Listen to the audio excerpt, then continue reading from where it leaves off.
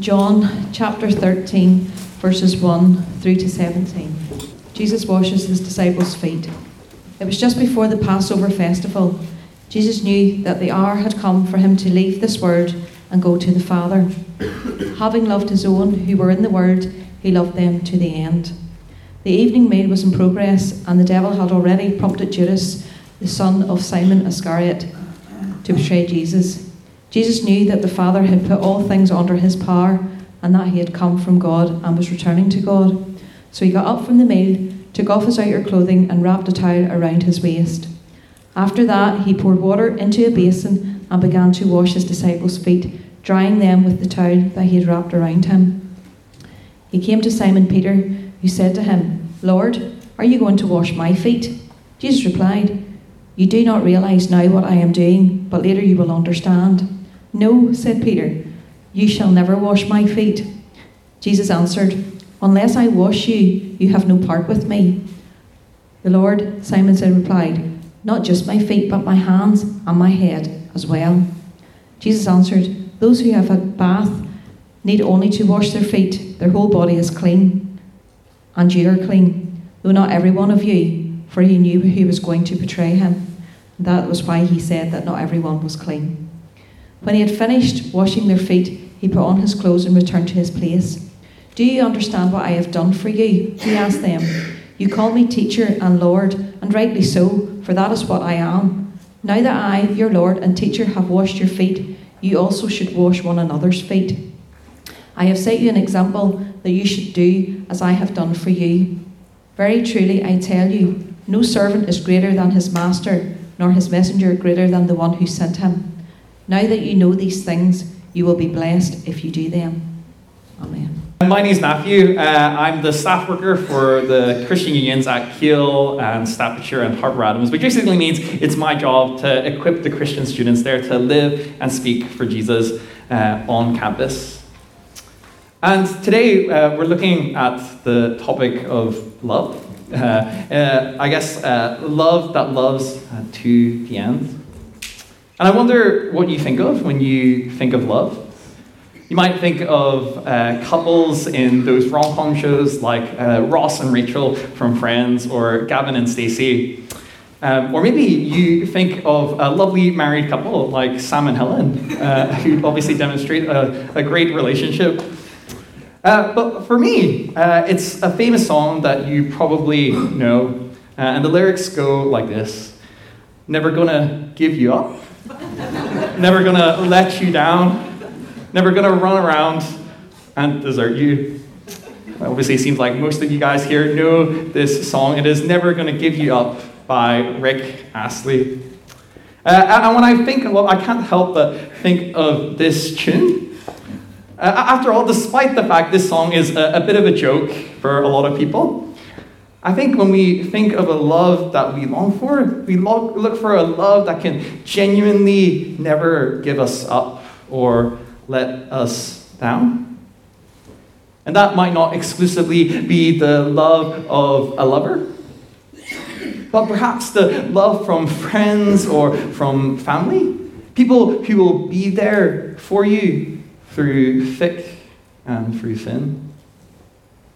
And maybe for a lot of us here, we've come to church because we long for that. Maybe you've come to church and yet maybe you unfortunately feel that you're neglected. Or maybe your kids have moved away, gone to university, gone to live their lives and have left you here on your own. Or maybe you've just moved to the area and you felt like you don't really know anyone. And so in this day and age, even though we are often surrounded by people, whether it's in our workplace, our communities, or even when we go out in town, often we can still come home at the end of a long night, alone in our beds with a hanging sense of loneliness. But why? Why in a world where we feel so incredibly alone? Why do we feel like that? And in this kind of world, can we find a love that will never give us up? And I think it's a question many of us have asked at some point in our lives. For me, it was actually my first time at university, and I was actually studying graphic design at Coventry University.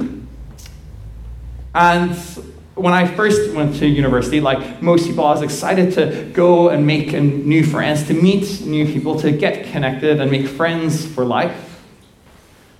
But as I got there, I realized I just really hated the way the course was being taught.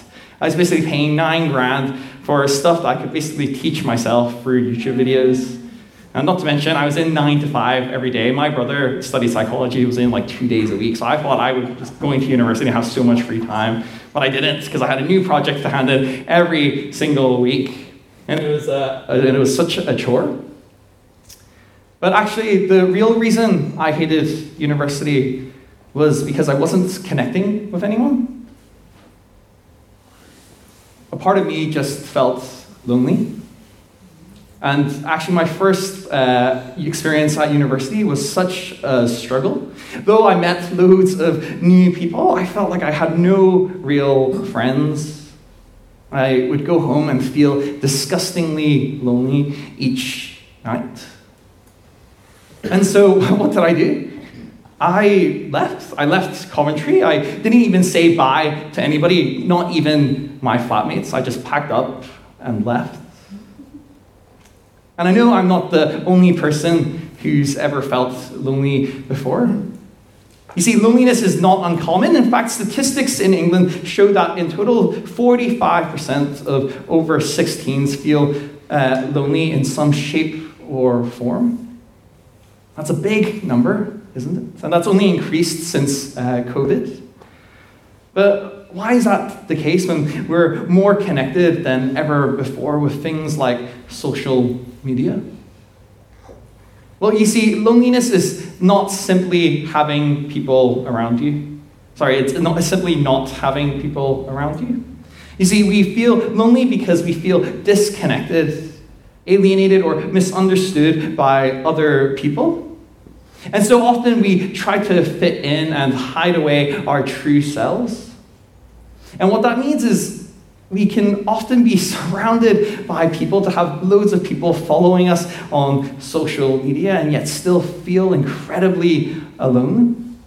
And what this leads to is the fact that loneliness can translate into a feeling of being despised and rejected by those around us. With thoughts that scream out that no one cares about me. Nobody knows who I really am.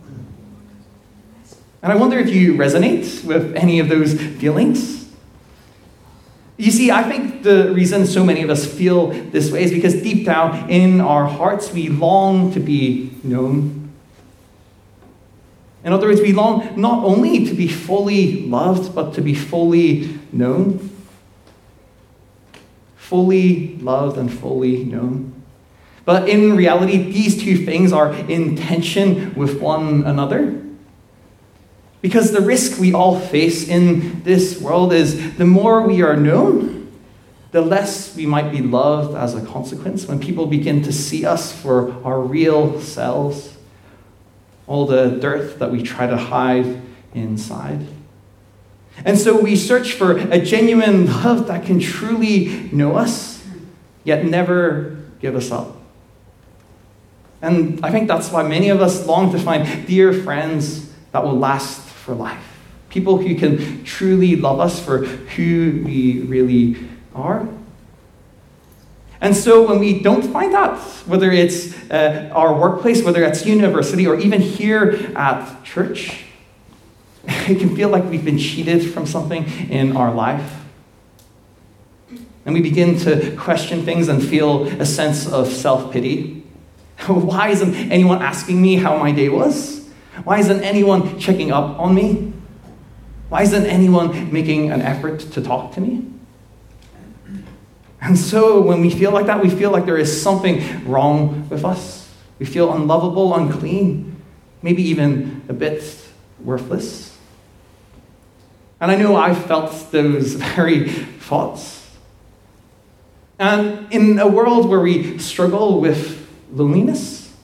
Do we have any hope?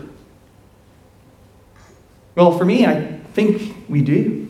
And of course, I think it can be found here in the Bible. And specifically, one book in the Bible, the book of John, a historical eyewitness account of the life of Jesus, written by one of his friends, John. And if it's your first time here at church, you might be wondering, how on earth does this Jesus guy relate to us? How on earth can he relate to our loneliness, to our struggles with it? I mean, after all, surely Jesus was a pretty popular guy. I mean, there are still people following him 2,000 years after his death, which is the majority of us in this room.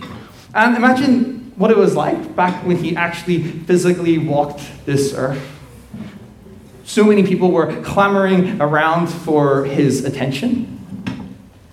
And so, how on earth can a person like this ever understand our longing for love in a world of loneliness? And we'll see in a second in this morning's passage.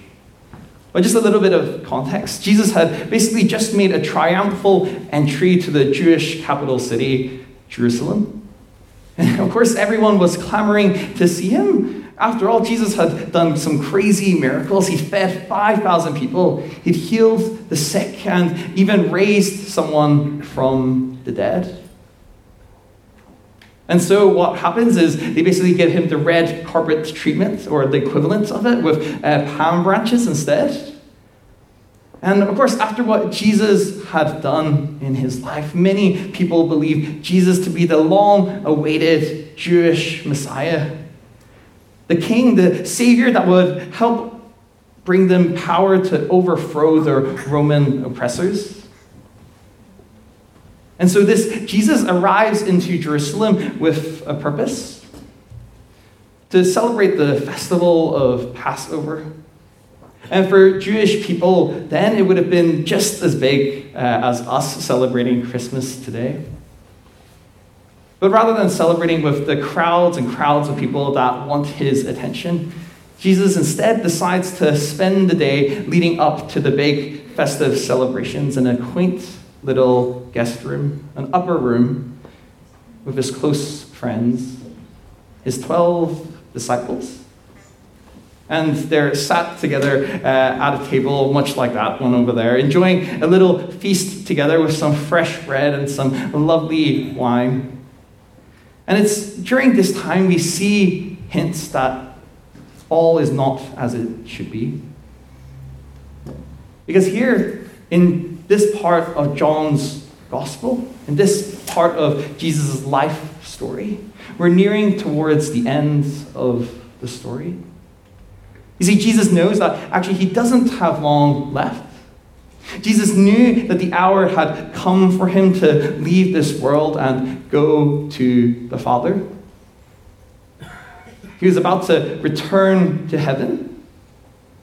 But that process wasn't going to be an easy process. But I wonder what you would do if you knew you didn't have long left. What would you do if you didn't have long left in this world? I mean, for me, I know I would want to try to take all the things off my bucket list and be focusing on my own needs. But instead, Jesus, even though he knows he does not have long left, he's not focused on himself. But instead, he's focused on his close friends.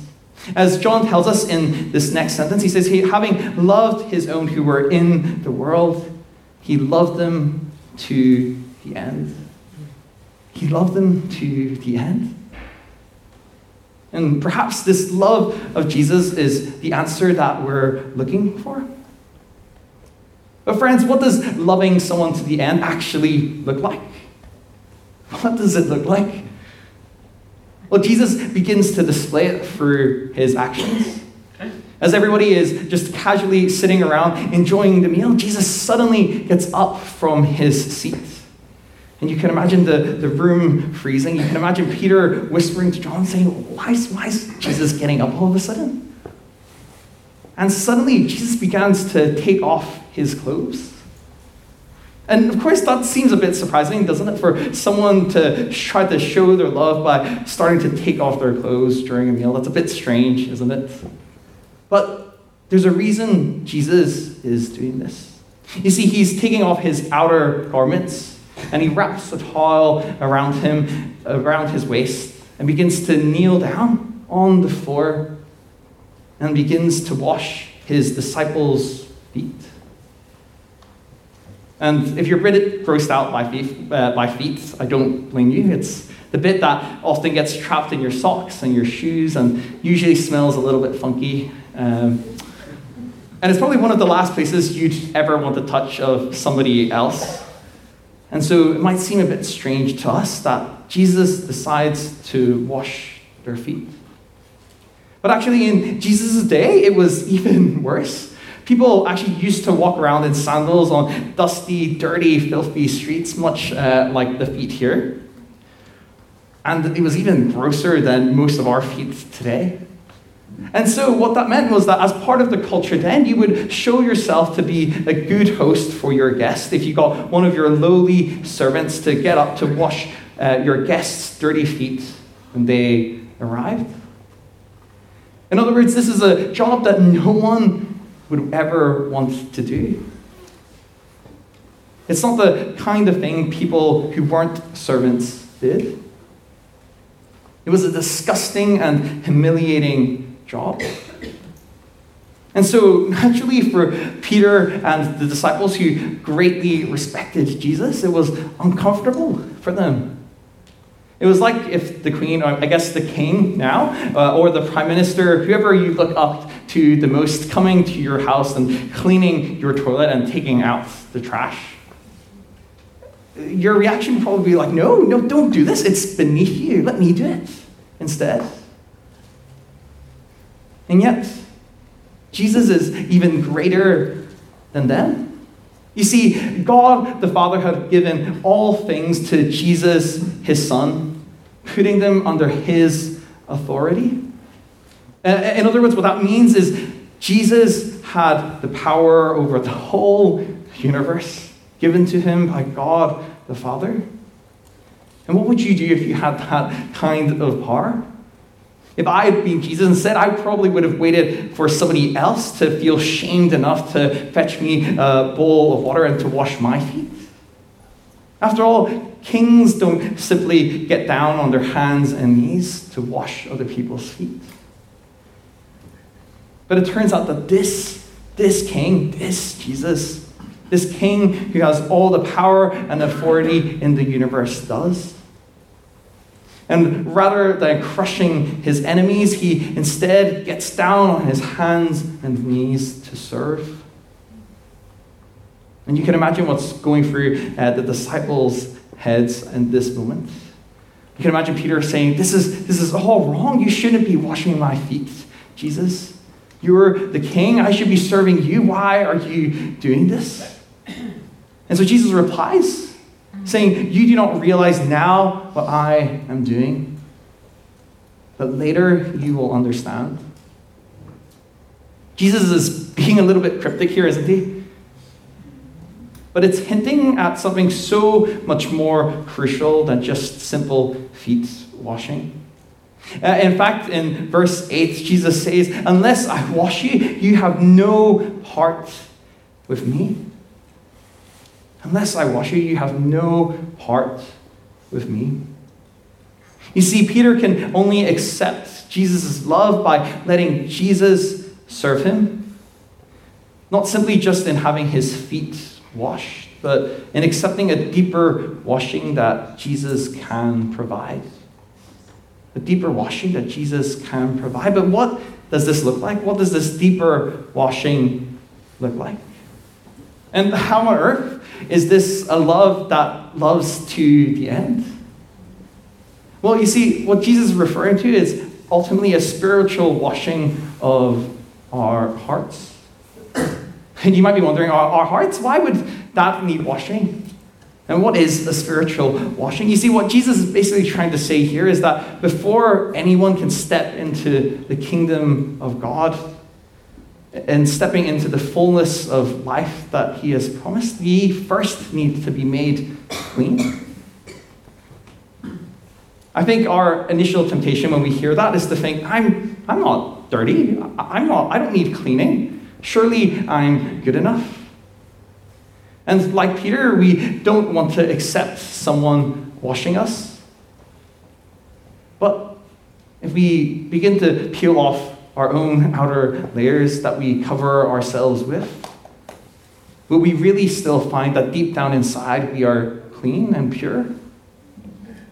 I mean, for example, imagine if there was a film made about your whole life, documenting every single second of it. Even those things that you get up to when the doors are closed, that you wouldn't want anyone to know or to see. But not just your actions. What if they recorded all of your internal thoughts and desires in your heart? That time you thought about hitting somebody because they just really annoyed you. That time you looked at somebody in a way that you shouldn't have. Or even thinking that the world might be better off without this person in your life. If someone saw this film of your life, could you honestly say to them that you aren't the source of any problems in our broken world? Would you still be able to say that actually deep down inside, I am still clean and I'm still lovable? I know that when I look at myself in the mirror in the mornings, I know I could not say that to myself if I was honest. In fact, if I was brutally honest, there are things I know that I've thought or done that I would be ashamed for anybody to know. That would make me realize how dirty that I really am inside. And often we try to deny that. Instead, we try to trick ourselves, hiding our real selves, and believe that we are clean, that we are pure enough, and that we do deserve to be loved by others. But in reality, we're like a polluted glass of water that tries to mix with pure water. And what happens when you mix these two things together? That means all of the water becomes spoiled. You wouldn't mix the impure water with the pure water. Instead, you would just throw it out, surely. And so if God were to truly create this perfect world, a world where we didn't struggle with loneliness, a world where there was no more death, no more mourning, no more crying, no more pain, a world that I think deep down inside we all long and search for, friends, would we, if we were honest, would we be in it? I think no. Instead, I think surely God should throw us out, or we'd just risk spoiling it all over again. And friends, that's what the Bible refers to as God's wrath and God's judgment. And you might hear those words and you might think, isn't God just being petty or irrational with this? But no. God's wrath is one that comes from being rightly and justly angry at how broken our world is. A desire to make things right again. And I think all of us can resonate with that desire. I mean, think about it. We see so many broken things in this world that we wish things would be made right. You look at the news, you look at things like the war in Ukraine, the earthquake in Turkey and Siberia, so many more things in this world that we just want to make right. But despite that desire in our hearts for a better world, we can never achieve this on our own strength.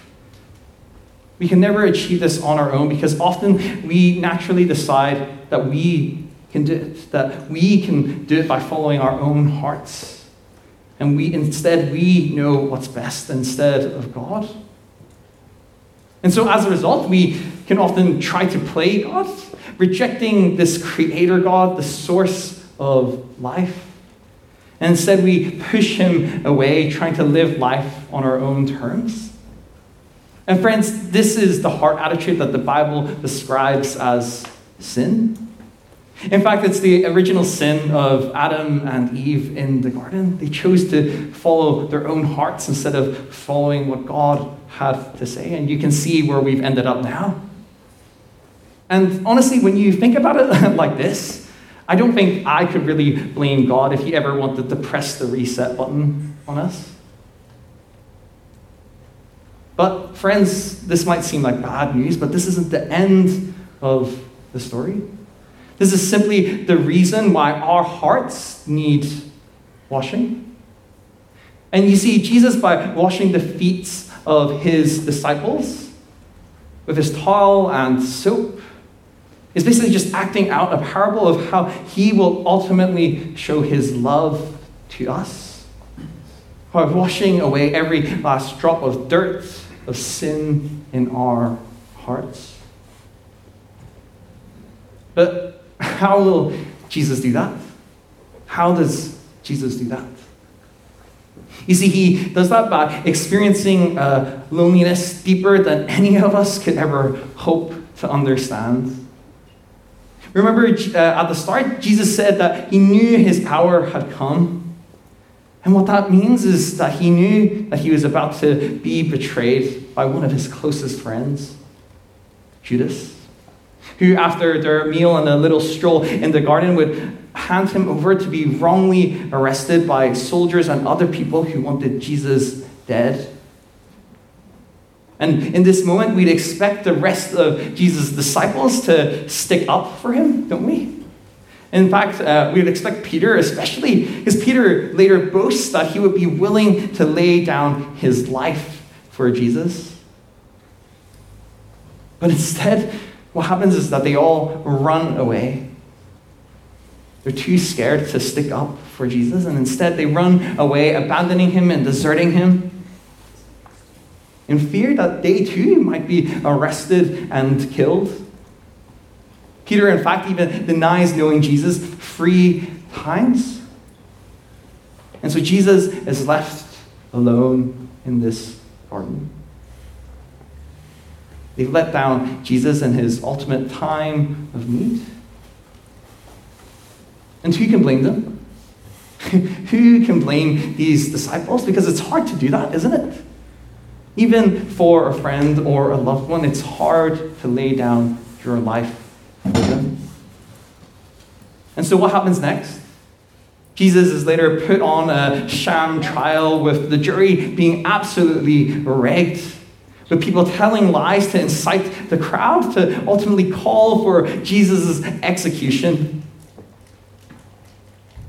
And so Jesus is declared guilty and is led to be executed in one of the most painful and humiliating ways possible: crucifixion. In fact, it's so painful, it's where we get our English word excruciating from. And this is the Romans' favorite way to kill someone, because they knew how to kill and kill well, and to do it in the most painful way possible.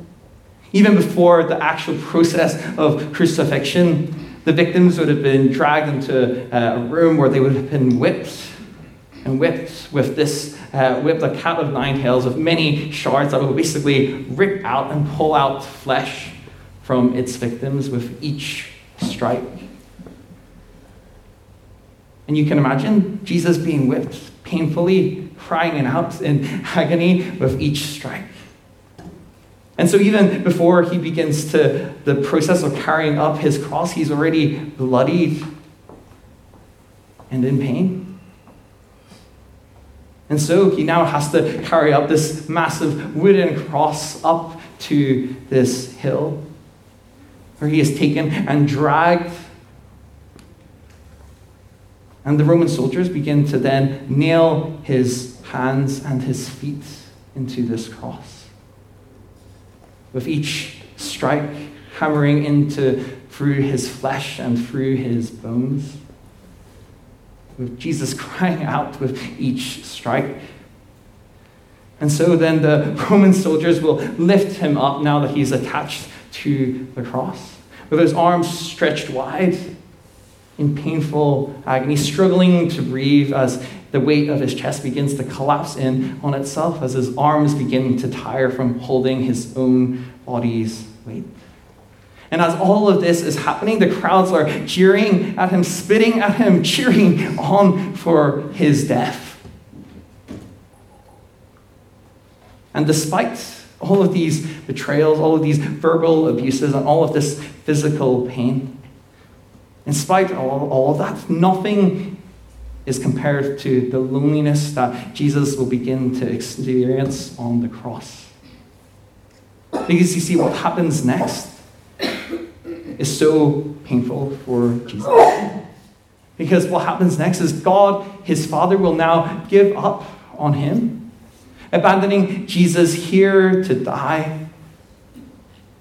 And remember, Jesus was not simply a man, but the Son of God, the perfect and exact image of him in human form, and has been in eternal, loving, perfect relationship as one with God the Father from before the world began.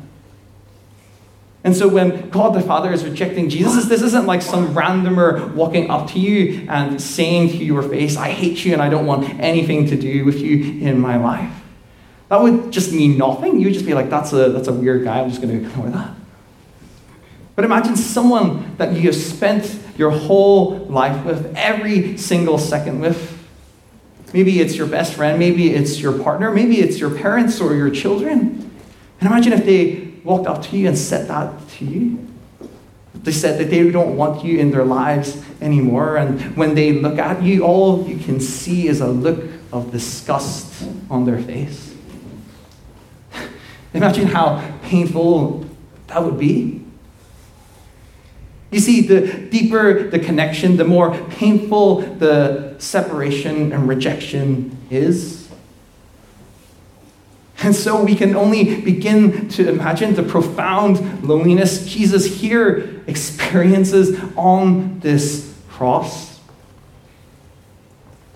But what's more is that God the Father will now treat Jesus if he was personally responsible for every single wrong ever committed, be it thought or action.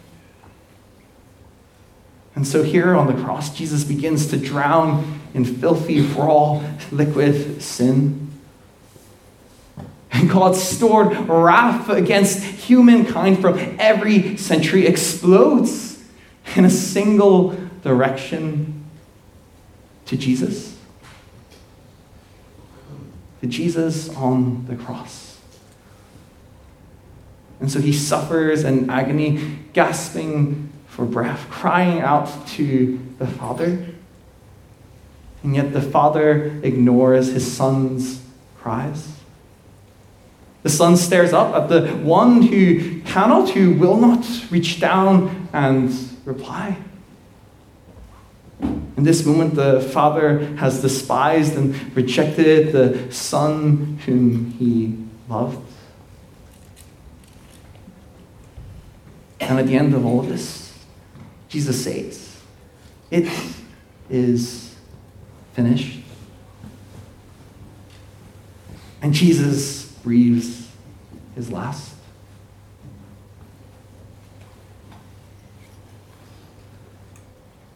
From the outside, looking into this, it might feel like Jesus is some scapegoat, or that what's happened was simply an accident.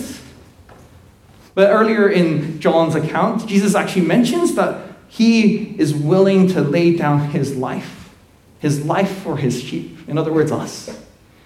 In other words, this was always the plan between Jesus and God the Father and the Holy Spirit. This is always the plan. You see, on this cross where Jesus hangs dead, justice for all the wrong in the world is satisfied and forgiveness is freely poured out to us. You see, Jesus, by giving up his life, now allows all the dirt and sin in our hearts to be transferred over to him.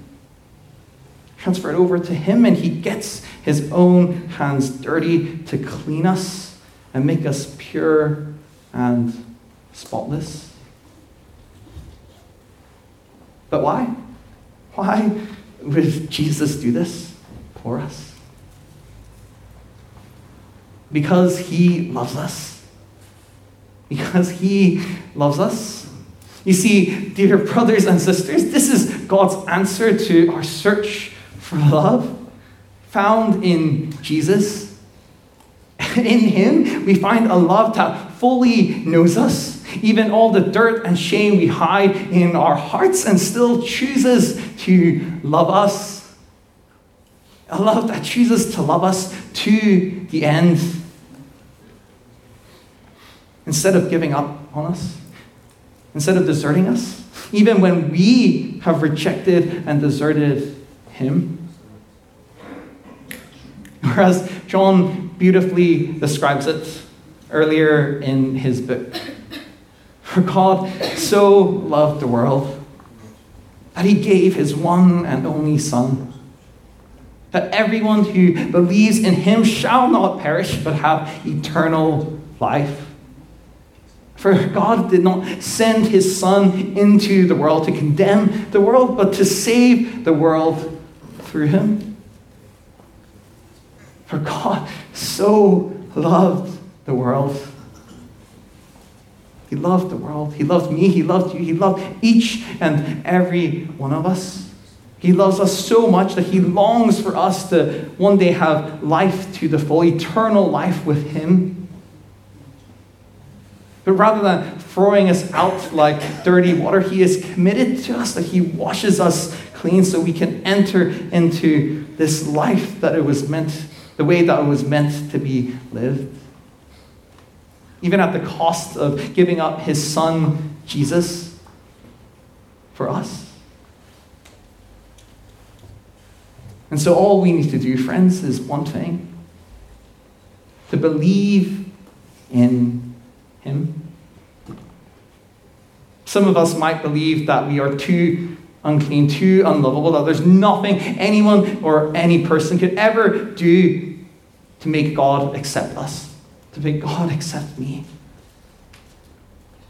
If that's you today, then friends, look to Jesus. Look at what he has done for you.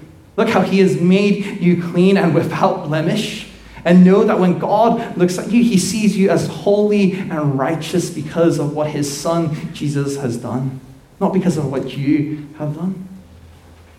Maybe for some of us in here, we naturally, like Peter, want to shrink back at this. We don't want Jesus to serve us. We don't want to be indebted to him. And we don't want to admit that we need someone to wash us clean. But if we do admit that, then we will find a love that will truly never let you down. A love that will truly never give you up. A love that will truly never desert you. And so how do we respond to this amazing love? If you're a follower of Jesus here, then remember that this is what he has done for you. And Jesus asks us to go out and do the same for others. As it says here in chapter 13, he says to his disciples, now I have washed your feet. Go and do the same for others. It might not be washing other people's feet. It might not be literally hanging yourself on a cross. But it means to show love to one another, even in those moments where it feels so hard, so difficult. In those moments where you don't want to forgive the other person, to forgive them and to love them in spite of that. Because that's what Jesus has done for us. And so we should do the same. You see, this is God's love for us, a love that loves to the end, a love so amazing, so divine, that it demands our souls, our lives, our all. It demands our souls, our lives, our all.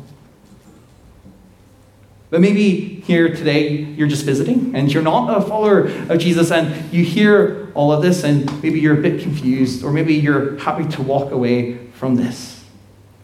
But please stick around afterwards and I'd love to chat to you, or ask someone you came with questions about this. Or perhaps you've been struck by what's been said today, and you do want to respond to Jesus' beautiful offer to you to believe and trust in him, then please do that. And in a second, I'm going to just pray. And if that's you today, then in your hearts, just repeat this prayer after me. And afterwards, we'll invite the band up to sing a song for us. So why don't we pray?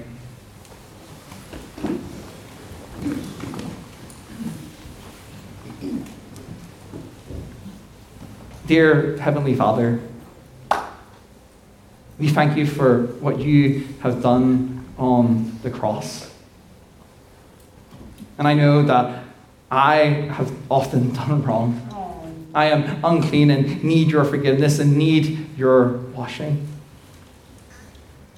And so, Lord, I believe that you really did send your Son to die for me, to die for every single one of us. And I believe that your sacrifice on the cross truly saves and cleanses me. And so, God, I commit to following you with my whole life. I give you my soul, my life, my all. Amen.